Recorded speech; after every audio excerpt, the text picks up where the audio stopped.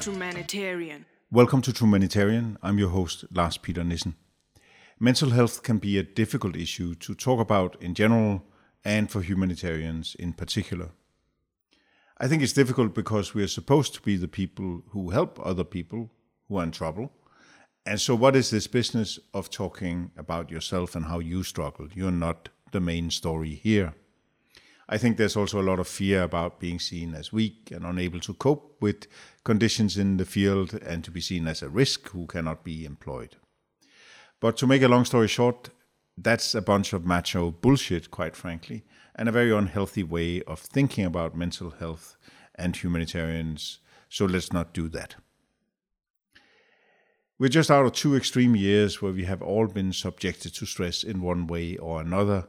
And especially now when we can see some kind of light at the end of the tunnel, it's important to be really careful and not just jump back into the hamster wheel on full speed. Personally, I felt like I was approaching some kind of a burnout towards the end of last year, and I had to take a long break over Christmas, and I've had to rethink about how and not least how much I work. And so it's great to have Imogen Wall on the show this week. Imogen is a humanitarian, the founder of the legendary Facebook group 50 Shades of Aid, and she's worked extensively with mental health in the aid sector. Imogen's message is simple. Be well and serve well. You cannot separate the two. And rather than seeing us talking about our own mental health as something detracting from the work we're trying to do, it is the very foundation upon which we should build a healthy workforce trying to help others. I won't say more because Imogen speaks so much more eloquently about this than I do. But before we jump in, I just want to say that if you're struggling in one way or another, please reach out and get some help. In the show notes, you'll find a link to a couple of resources, including how to get in touch with Imogen. She's happy to talk to you and help you find support. And also, please take care of those around you. We have all been isolated for a long time, and it's been difficult. So take the time to check in with your colleagues, make sure they're okay, and let them know that you're there for them. Enjoy the conversation. Imogen Wall, welcome to Trumanitarian. Oh, thank you for having me, Lars. I'm delighted to be here. Yeah, we only have one problem. That is, I have no clue how actually to introduce you. You have so many different sides to you. So I'll just leave it to you. Please tell us who you are. People keep asking me this at parties. What do you do? And I'm like, that's a very good question. So I started out as a journalist, actually, in radio. And then I accidentally became an aid worker, did frontline humanitarian work for about 15 years, mostly with the UN. And frontline natural disasters, large-scale natural disasters, sort of the classics, tsunami, Haiti, Philippines, that kind of thing. Community engagement was my field, particularly with a journalist background.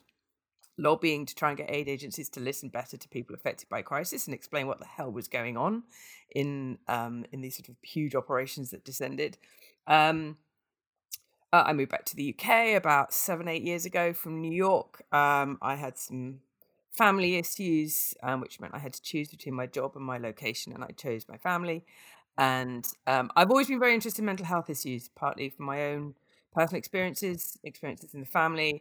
So I retrained as a therapist without really understanding why. I wasn't planning to work as a therapist, and a mental health first aid instructor. And I didn't really know what to do with either of those things. I carried on consulting in the UK for all sorts of people. And then COVID hit, and the mental health thing has just really taken off. So now I teach a lot online. And in all of that, I also run an online community called 50 Shades of Aid, or at least I founded it. I don't really run it anymore.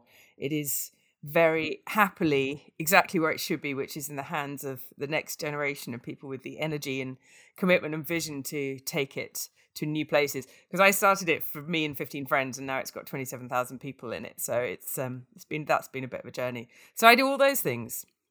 I quite like not being definable. Yeah, so no box for Imogen.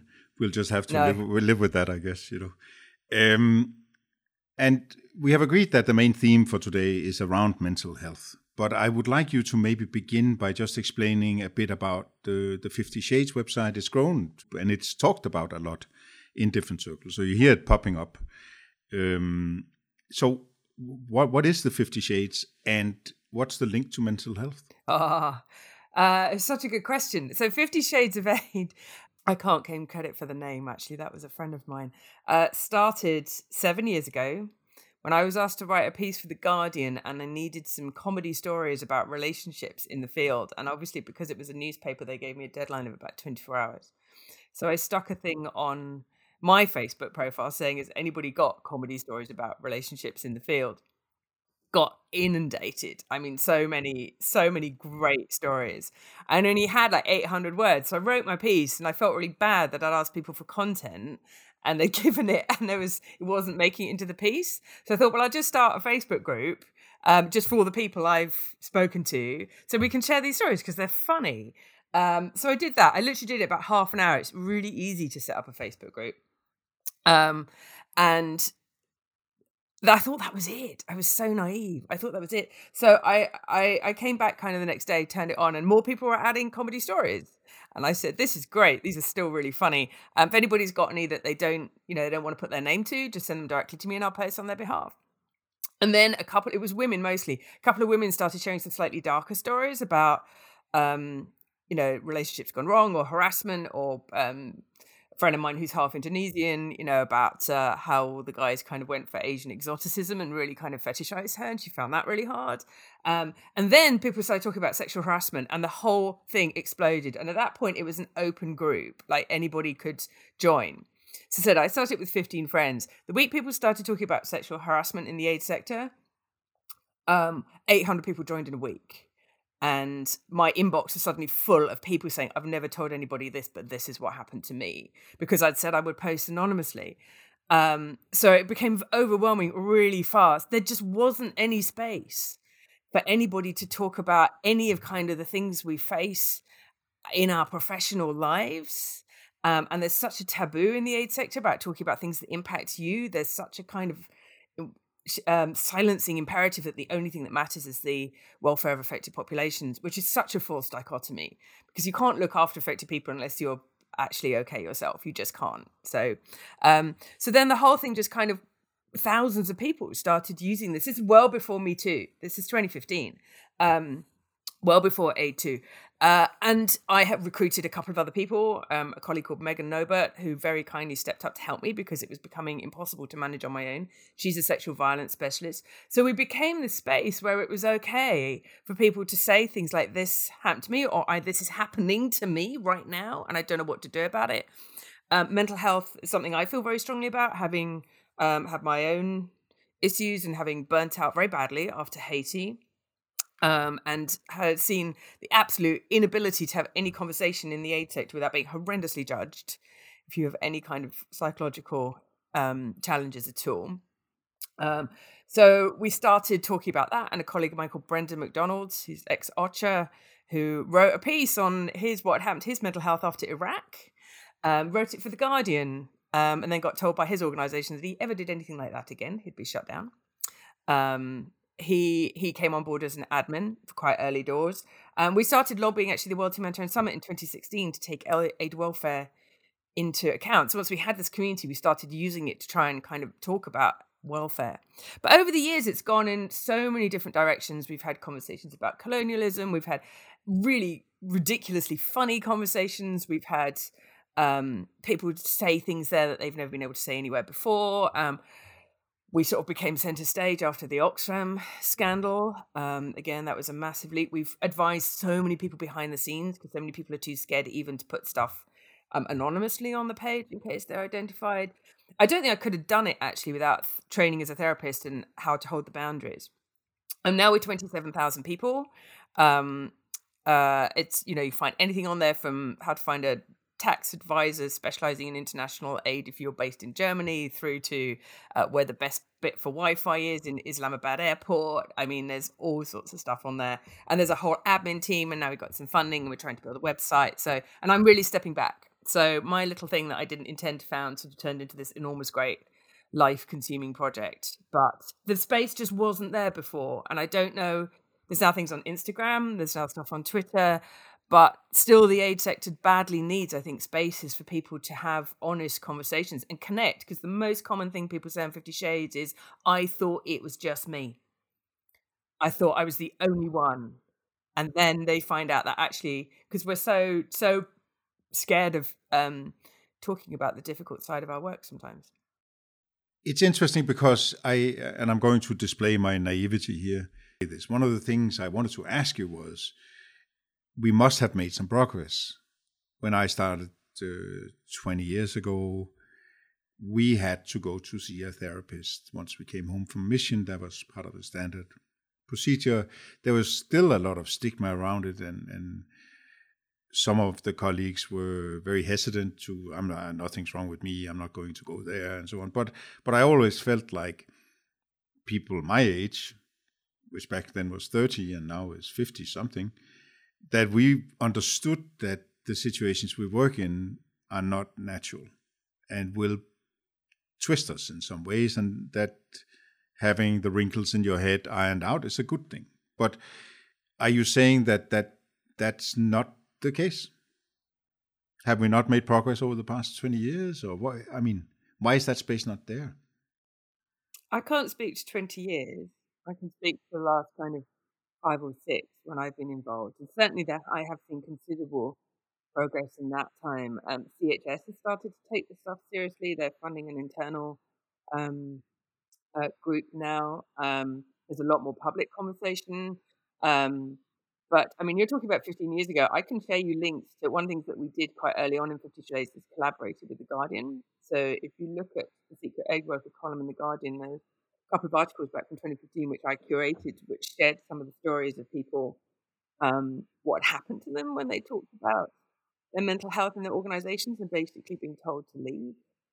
And that's still the greatest fear, and it's very well founded. It's not a phantom fear that if you talk about or disclose that you've had any kind of psychological struggles in the past, that you're going to be thought that makes you a bad humanitarian, rather than somebody either who is actually having a completely normal and natural reaction, as you said, to the circumstances of your mission, or actually, if you look at the research, what are the most significant chronic stresses for aid workers? And there has been quite a lot more research in the last few years. You will find that actually the most significant stressor for aid workers is the way our organizations are run. And actually, that fits in with everything we know about chronic stress. The big threat to us is not trauma. Trauma is not primary trauma. Anyway, traumatic incidents, thankfully, very rare. Secondary trauma, vicarious trauma, is a much more significant risk, but that's a chronic thing, and that's a manageable psychological risk that needs to be recognized in the workplace. But that actually has been something that has really only been discussed and identified and driven in the last 5 years, and primarily through journalism and through social media, through content moderators and what content moderators experience. Vicarious trauma is the consequences of being exposed to the trauma of others. So through being a human rights worker, through being a translator, through a content moderator. But that discourse is really happening now, but it's being driven by other sectors. I think the aid sector is still very slow to recognize that this is an inherent psychological risk in our work. It actually affects people in headquarters as much as possible. Because the problem with the framing you're talking about from when you were is that psychological risk is something that only exists for field people. And that is absolutely categorically not the case. Burnout is something you're prone to in headquarters. Chronic stress is something you're prone to in headquarters. Vicarious trauma, by definition, can affect people literally based anywhere. So think your desk in London or New York. So understanding the risk is not actually, if you look at the research, the risk is not actually associated with what happens in the field. The risk is associated with the way organizations are run. So actually, mental health is not something, in the West, we really individualize it. We talk about it as an individual issue that is for somebody to manage themselves and to fix themselves in a quite private, secretive way when there's a problem with it. And actually, mental health is an organizational challenge because it's the circumstances for poor mental health are organizationally created, and the solutions lie in organizational management and structure. They don't lie in sending somebody off to a therapist for 4 sessions or whatever and expecting them to be fixed and come back fine. That's not how it works. That's the conversation organizations don't want to have. They're very happy to fund you to go and deal with yourself and then come back, but they're not.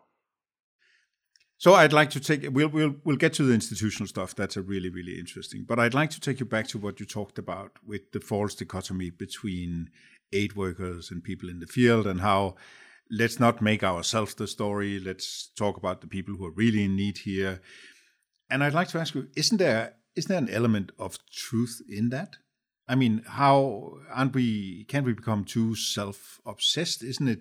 Isn't our job also to advocate on behalf of the people we serve? That whole line of thinking. Of course it is. But it's the false dichotomies between thinking that there's, that involves us sacrificing our own psychological well-being. And that is what's nonsense. The big shift for me, the big penny drop moment for me was when I trained as a therapist. I'm now a professionally qualified therapist. I don't see people one-to-one at the moment. Outside of organisational work. But I work to a code of conduct. I have a professional association, BACP, British Association of Psychotherapists and Counsellors. They have a code of conduct. In that code of conduct, self-care is my ethical responsibility. As a therapist, exactly as an aid worker, my job is to be the support system for really, really damaged people, really traumatised people. And it's exactly the same profile. Taking care of myself is part of my job because I cannot offer the support service to those people unless I'm all right myself. So I am ethically bound. All the way through therapy training, you have to be in therapy yourself. So you've got an appropriate, that's mandatory. I had to provide evidence at the end of every year of all that I had signed off by my therapist that I've been in the right number of sessions. I have to have a supervisor. So I have to have, for every 6 sessions I have with clients, I have to have a debrief session with a supervisor. That's mandatory. That's hardwired into my professional ethical code of conduct as a therapist. And the shift sort of mentally from aid world, where self-sacrifice and running myself into the ground to the point, you can't advocate on behalf of anybody if you're crying in a corner. And that is what happens to people. And I remember my very, very well-respected colleague, Chris Gunness, you may have seen the video, who had the very difficult job of being UNRWA spokesperson for many years, and who was a extremely articulate ex-BBC journalist, very good at the job, being interviewed at one point on one stage of the Israeli-Palestinian conflict. And the camera kept rolling after he'd finished the interview, and he just collapsed in tears. He thought the camera was off. And when that went viral, which it did, so many people said, that is how I feel. You know, you can't do your job if you're not functioning. So when Brendan and I started our campaign to get the World Humanitarian Summit to take this seriously, you know, how is it okay? How are we respecting the needs of affected populations if we're sending them a bunch of people who aren't functional? To me, that's an absolute dereliction of our responsibility as aid workers. So our campaign was Be Well, Serve Well, because you cannot do one without the other. It's like, the thing when I teach you about it, you go back to the old cliche of the airbag on airplanes. You put your own on before helping somebody else. It's not a suggestion on an airplane. That is a mandatory instruction, because you cannot help other people unless you're all right yourself. It's not possible. So how we get to this idea of the opposite in humanitarian sector, where unless we're running ourselves into the ground and working 16 hours a day, we're somehow not doing our jobs, when the absolute opposite is true. I don't know. It drives me absolutely potty. But where does the pushback come from? Oh, the pushback comes from all sorts of levels. The pushback, from the World Humanitarian Summit, they were very clear. You know, we're not talking about us. And bear in mind, us also includes 90% of the aid sector that is national staff, which is a different question. Like, the idea that you can't prioritise someone's psychological well-being is also very much a statement of privilege. But no, they would flat out, that's not what we're for. We're about reform of the humanitarian sector, but we're not about considering the actual welfare of the people concerned. We don't have a union as aid workers. My partner is a mental health nurse, and was genuinely shocked at so much of the stories that came our way. I've got a sister who works in an A&E department. It's understood, that you got to factor these things in. And yet in the aid sector, the whole sector said no in 2016.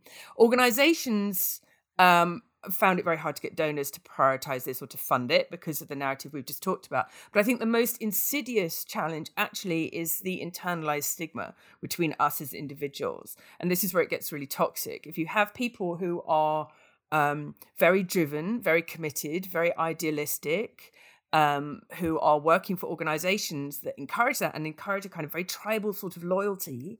And that if you criticize the way they work or you criticize anything, especially publicly, that is, these organizations, there's a huge amount of fragility around them, this public narrative, which obviously I'm a former Commons person, I understand very well, that if anybody says anything critical, then you're jeopardizing funding, you're jeopardizing projects, you're, and so I've dealt with many people in 50 Shades behind the scenes who said, if I speak about this publicly, I will be ostracized by my colleagues. So, I mean, you describe very compellingly the way in which sort of the toxic intersection between our own sort of, I don't know whether to call it martyr or hero complex about running yourself into the ground, combined with an institutional requirement to raise funds, to public perception, to somehow institutionalizing this is not about us, how that runs contrary to best practice. Obviously, you opening 50 Shades of 8 was a channel serving as an outlet for some of the personal experiences. But what about the institutional level? What can you do in terms of changing the way in which institutions behave and create a more, I don't know whether to call it caring or professional or what, but a more enabling environment for people who are experts at running themselves into the ground? Oh gosh, well, there's all sorts of things you can do. And actually, I think COVID has really opened up a conversation, because the challenges of lockdowns, of having to work on our own, at home, remotely, all of that, they affected everybody. And so they really challenged this narrative that the people who, need, for whom mental health is a concern, are people out in the field. Very senior people and very senior headquarters people also found out what it was like to live with chronic stress and not have the outlets and all of that. And I think partly because of that, because of the universality of that experience, there have been a lot more conversations. So I was working at DFID on the COVID response early doors when it was still DFID. And they were very consciously bringing stuff in, and actually what they did. So one of the single most powerful things you can do in an organization is to have this conversation led by the most senior person available. So in DFID, that was the permanent secretary who opened a town hall on the subject, talking about how he was on his own at home and how he was struggling with isolation. And how it was affecting his concentration. Because this is the thing, it very quickly becomes about how you work. I mean, we work in an organization that fetishizes overwork and that celebrates overwork. I have actually worked in an office literally with, I won't name the office or the organization, and there was one staff member who worked literally 18 hours a day, and she was on her knees with exhaustion. And the head of the office put her in front of the whole staff, most of whom were national staff, and said, "This is how hard you should be working. This is what I expect." And she was making herself ill, and that was actually explicitly held up as a model to follow. So that's getting rid of that kind of mentality, and making it okay for people to say, actually, I'm not doing well. I need to step back and understand that actually recovery is not just possible, it's likely, and that people who've been through some of these things, particularly sort of anxiety, actually come out, you recover, vast majority of people, will see come out with actually an incredible tool set. You come out with an incredible understanding of yourself, and how you cope in difficult situations and how to cope and where your boundaries are. And those staff are invaluable. So starting to see this as an asset, I think, helps.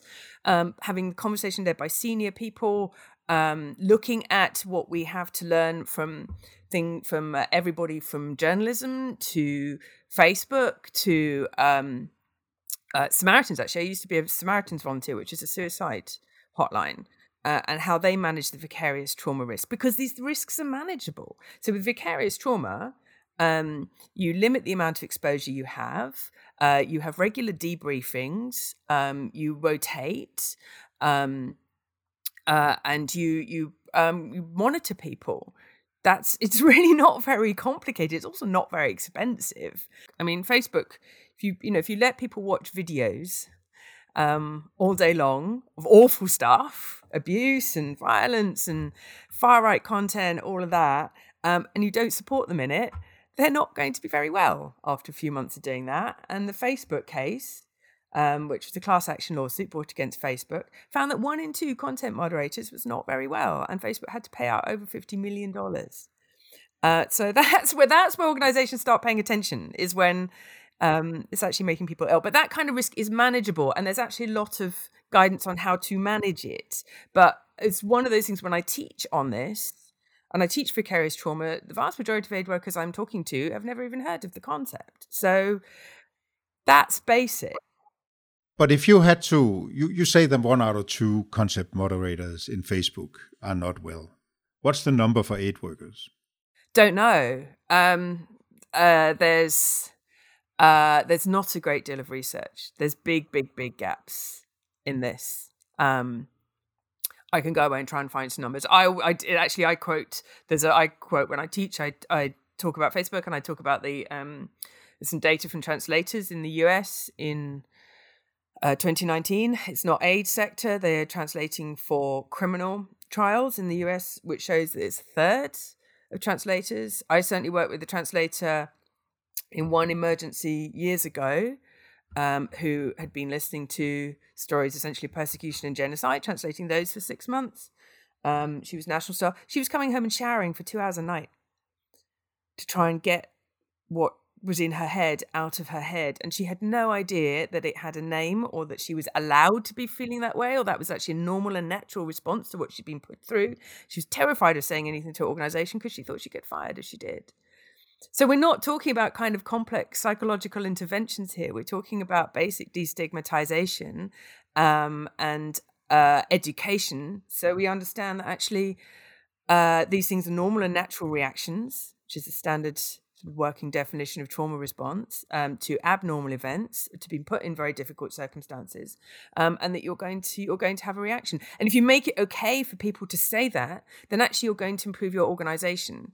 And give you another example, a friend I know who won't mind and isn't identifiable from this, I think, but he's a very experienced humanitarian responder who was deployed to let's just say a country in Africa.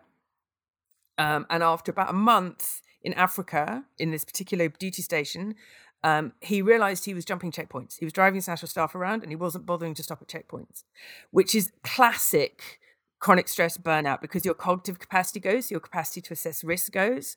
And he realized he was doing this. He had the self-awareness to realize he was doing this and to contact his headquarters and said, I don't think I should be here because I am taking risks that sooner or later are going to hurt me and hurt my staff. I don't think I should be here. And they listened to him and they moved him back to headquarters for a period so he could recover. He'd done too many missions on the bounce.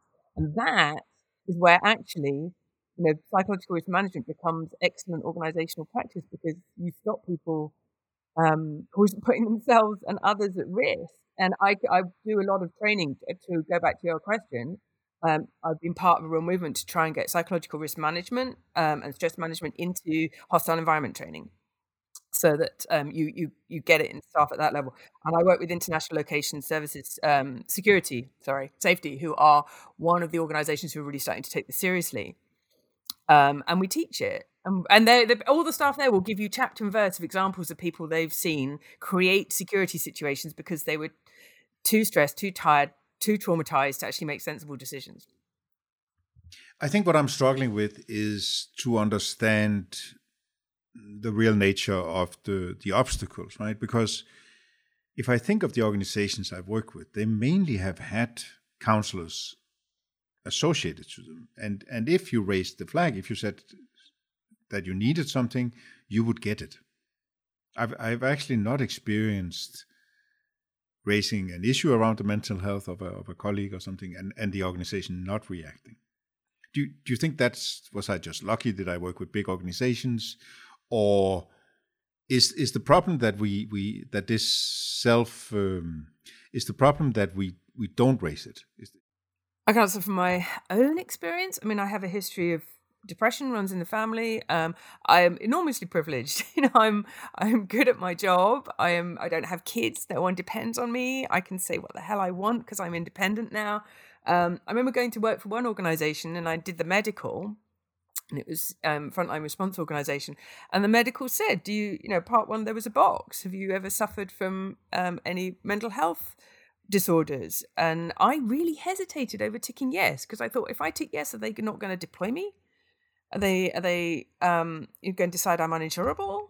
Or are they just going to think I'm too risky? And I had that moment really myself of, as a mental health advocate, going, I don't know, should I fess up to this? And I can tell you at 50 Shades, by definition, there's no data on this, but the number of people we've had writing to us over the years saying, I really need a therapist, but I can't ask publicly on the page because my organization will see it. Because a lot of organizations won't fund you. Or, I need somebody was like, I need medication. I'm on deployment. Are there any doctors that can prescribe? Again, can you ask this question anonymously? Because for things that they'd been living with for years, things like ADHD that they had completely under control, that they were living with for years very successfully, but still worried if any of their colleagues found out, they would be professionally judged. And as I said, if you go look at some of the stories that we published in The Guardian 5-6 years ago, you will see that it's a very real assessment that people make, that once if I tell anybody I've I live with PTSD, that I'll never get employed again. That's because there's a lot of people have been told that. They've been told you're too risky, or if you can't handle it, that makes you a bad humanitarian. That's the worst. If you cannot handle what you're going through, then you must be. This whole macho thing in the aid sector, the suck it up, or you're bad at your job, or your vocation isn't real. That's so manipulative, but it's really common. And I said, I know that anecdotally because people write and tell us so, and they ask to be posted anonymously because they're too worried about judgment. But would you also agree that quite a lot of organizations have mechanisms in place so that if you actually go out and ask, then the help is there, or is that not so common either? Up to point. In big organizations, yes. They're getting better. But therapy is a very specific model. It's fundamentally reactive. So it's as I said, it doesn't address the problem of creating, getting somebody to the point of breakdown in the first place. And also, it's a very odd model. It's a very, very Western model. The idea you'd go and talk to a stranger for an hour about your problems once a week, it's very, it's very Western. That's the whole therapy tradition. It's very European, very European American tradition. So for a lot of people from other cultural backgrounds, it simply doesn't wash. It's just odd. So I've seen it fail in Indonesia, for example. People just like, that's weird. Why would I do that? It's also often only available in English, or it's, the internal therapists are English. It's often not covered in medical insurance.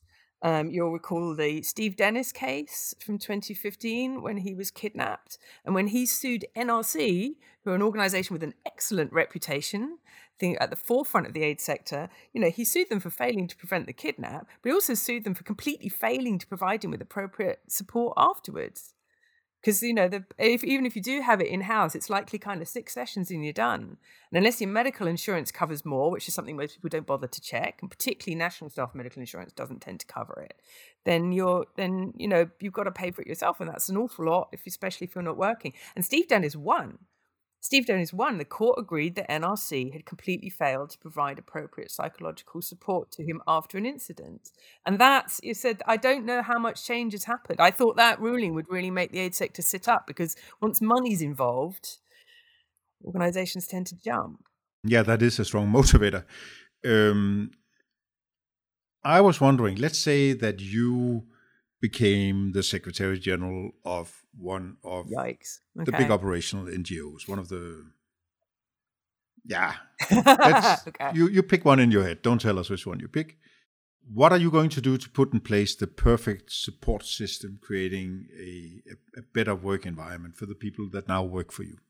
Oh my gosh, that's such a good question. I do think the most important thing is actually what we're legally. I'm British, I picked a UK organisation.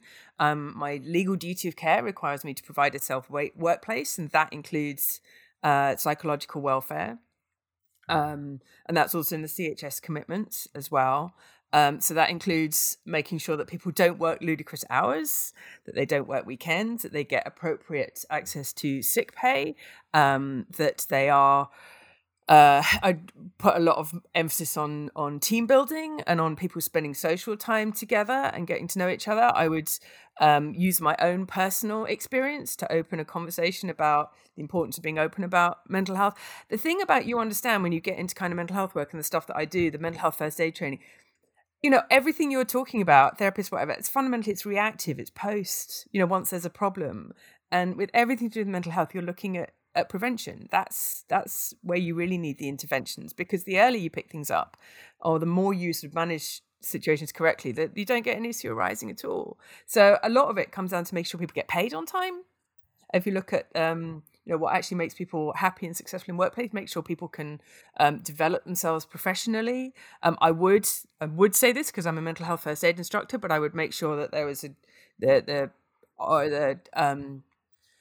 objective is 1 in 10 of staff actually trained in not just how to spot the early signs and symptoms, but what to do, how to talk to people, how to have a conversation, how to onward refer, all of that, and create an environment in which people can thrive, and make sure that everybody who was working for us knew that, had access to pre-deployment, post-deployment, but also that this was applied in headquarters as well. I think it's particularly important to equip managers. I've worked with a lot of managers over the last year, senior managers, who feel they get a lot of stick. Managers, particularly headquarters, they get a lot of criticism, and actually a lot of them feel the emotional responsibility or the pastoral responsibility for their staff very, very acutely, but they don't know what to do. They panic. They're like, someone's just thrown me in tears. How do I have that? What do I say? They're so worried about making it worse. And no one trains them. No one equips them to actually have those conversations. So there's a lot of mystique around mental health and psychological risk. And actually, when you really start to unpack it, and have a stigma-free conversation, it's really open. And as I said, I would try and instill a culture where you understand that people who have gone through incidences and experiences, as I'm sure you have, actually come away from that with extremely valuable knowledge and skills, which then makes them better at their job ultimately. So that's that, I think, is where I would start. And what I would hope to see out of it is not just kind of people feeling better, but also greater staff retention, lower levels of sickness, the return on investment. From a financial point of view, hard nosed, this is private sector research for supporting mental health in the workplace, is 1 in 5. So for every £1 in the UK you spend, you get £5 in benefit in terms of reduced sick time, reduced turnover, retention of staff, and better quality work. So it's a very hard nosed thing. It's not kind of a let's sit around and sing Kumbaya together. This is how you actually run an effective organization. So I agree with that. And as you were talking, I was trying to figure out, would this work if she really had this position? And she did these things, would it work? And I think my reflection is that you focus a lot on the sort of policy side of things. I put this in place, this in place, this in place. And actually, you talk, for me, surprisingly little about the cultural side of it. I really like the bit about you using yourself as an example and having the courage to stand up and say, this is what it's like. I like the bit about working with your managers, but I guess in my head I thought it was more cultural. But you really, in the way you described the solution, described the problem as predominantly one of policy and systems and getting paid on time. Is that right? Yeah, it's structural. Absolutely. And this is a lot of the way we think about mental health. It all tends to be quite kind of fluffy and go do some yoga or, not to criticize people who do yoga. I know a lot of people who get out of it. It's not my thing, but there we go. But no, look, I mean, I'm speaking, actually, it's interesting reflection from you, because I think what I'm speaking from after 2 years now of doing this professionally, of teaching and having people come to me and say, what can you do for us? And me explaining that, rather than being just an advocate as I was to 50 Shades, where we were talking much more about kind of personal experiences. So now, organizations want to, when, they're going to invest in the stuff that I do, they need bang for buck. They need to see. And I'm like, look, I can double in a single mental health first aid course. I can double your staff's knowledge, but I can also double their confidence. I can see their self-assessed confidence go from 4 out of 10 speak about mental health to 9 out of 10. And I can do that in 5 sessions. So people want, it's like any other area of aid. People do want data, but also the more you look at this research, there's a huge amount of mystique around mental health, and it's part of the stigma. That whole kind of, it's all very woolly and vague, and actually, it really isn't. And that's not that's now we see that there's clinical data around this. So one of the things that I would definitely do if I was running this organization is make sure that people had time in their day to get outside in daylight once a day, for example, because the clinical data shows that is as effective as antidepressants for mild to moderate depression. Half an hour's exercise outdoors, because you need to manufacture serotonin. And stress also, look at stress management. Stress happens in your body. It's biological. It's not, it's kind of mystery, mental health, sort of phantom, weird, sort of floaty around thing. It's very, there's the data is there. So yeah, you're right. I have come to talk about it in a much less culture and a much more kind of these are the practical, simple things you can do, because it's the data is there that's what ultimately drives change. Yeah, I think the thing that keeps on bouncing in my head is this saying, culture eats strategy for breakfast. And I wonder whether what you put in place here, what you talk about, is enough to change that very ingrained culture that we have spoken about in this conversation, that stigma associated with it, that hero complex or whatever you want to call it, that whole crunch that a lot of people find themselves in. Do you think that sunlight and getting paid on time will help change that? Certainly, I saw, the being paid on time, I worked in Indonesia after the tsunami, and our accounts department thought it was fine to pay national staff 2 weeks later, but some of them were my colleagues. And I saw the stress when you have 30 people depending on your salary, and it's not okay that it comes 2 weeks late. That's going to mess with you. Never mind the fact that you've just survived an emergency. You've got 30 people hanging on payments. Yeah, so the practical side of it is, I've seen that in practice very much. The cultural side, I still have organizations say to me, actually this is a private sector, this isn't an aid sector organization. I teach mental health first aid. Literally one company could come back to me and say, we think we need it, we like it. Can we call it something other than mental health? Because we're scared of that language. And I work with, the problem is that the younger generation, I think, are much, much more open.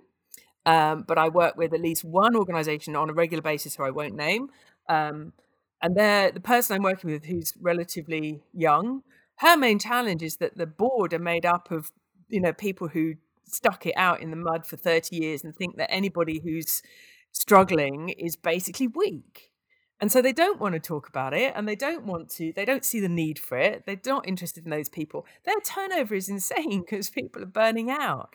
But people leave for all sorts of other reasons. They won't say, oh, I'm burnt out. They quit for other organizations. So the problem remains invisible. So I have certainly found that those are the people you're trying to convince to invest in what is going to actually deliver for an organization, you have to be quite hard-nosed about it. And you can't, the whole kind of, this is just going to make everybody a bit happier doesn't really wash, especially when you've got people who won't even use the words mental health. And so I call it psychological risk management. I call it well-being. I've learned to change. It's another learned behavior of mine over the last 2 years, change the language. But I've got more and more aid agencies coming to me and coming to my colleagues, coming to others in the aid sector saying, look, we now see that actually we need this for our organization. This is not going away, and COVID has really driven that. It's a little bit less extreme, but it's not probably entirely dissimilar to, in the UK, the history of research into trauma has very much been driven by conflict. Take trauma specifically, and it was driven during the First World War by literally there were so many soldiers struggling that they couldn't run an army properly. So suddenly people got interested in trauma and understanding what was going on. And that, sadly, that kind of very pragmatic thing, I think, is driving a lot of the conversation now, that we've got so many staff who are really struggling, who are burnt out. We're going to lose them. can't replace them fast. We're going to lose a lot of expertise. We're going to lose a lot of institutional memory. And because senior people have also struggled over the last 2 years, they see actually if I'm struggling, maybe I'm wrong in my assumption that only people who are weak or damaged or not really able to cope can't handle this. That's the most insidious cultural thing that needs to go. And it's the super internalized aspect of that makes it very difficult to challenge why public conversations are so important. But one of the things we do as mental health first aiders, and I do very much, is bring hope.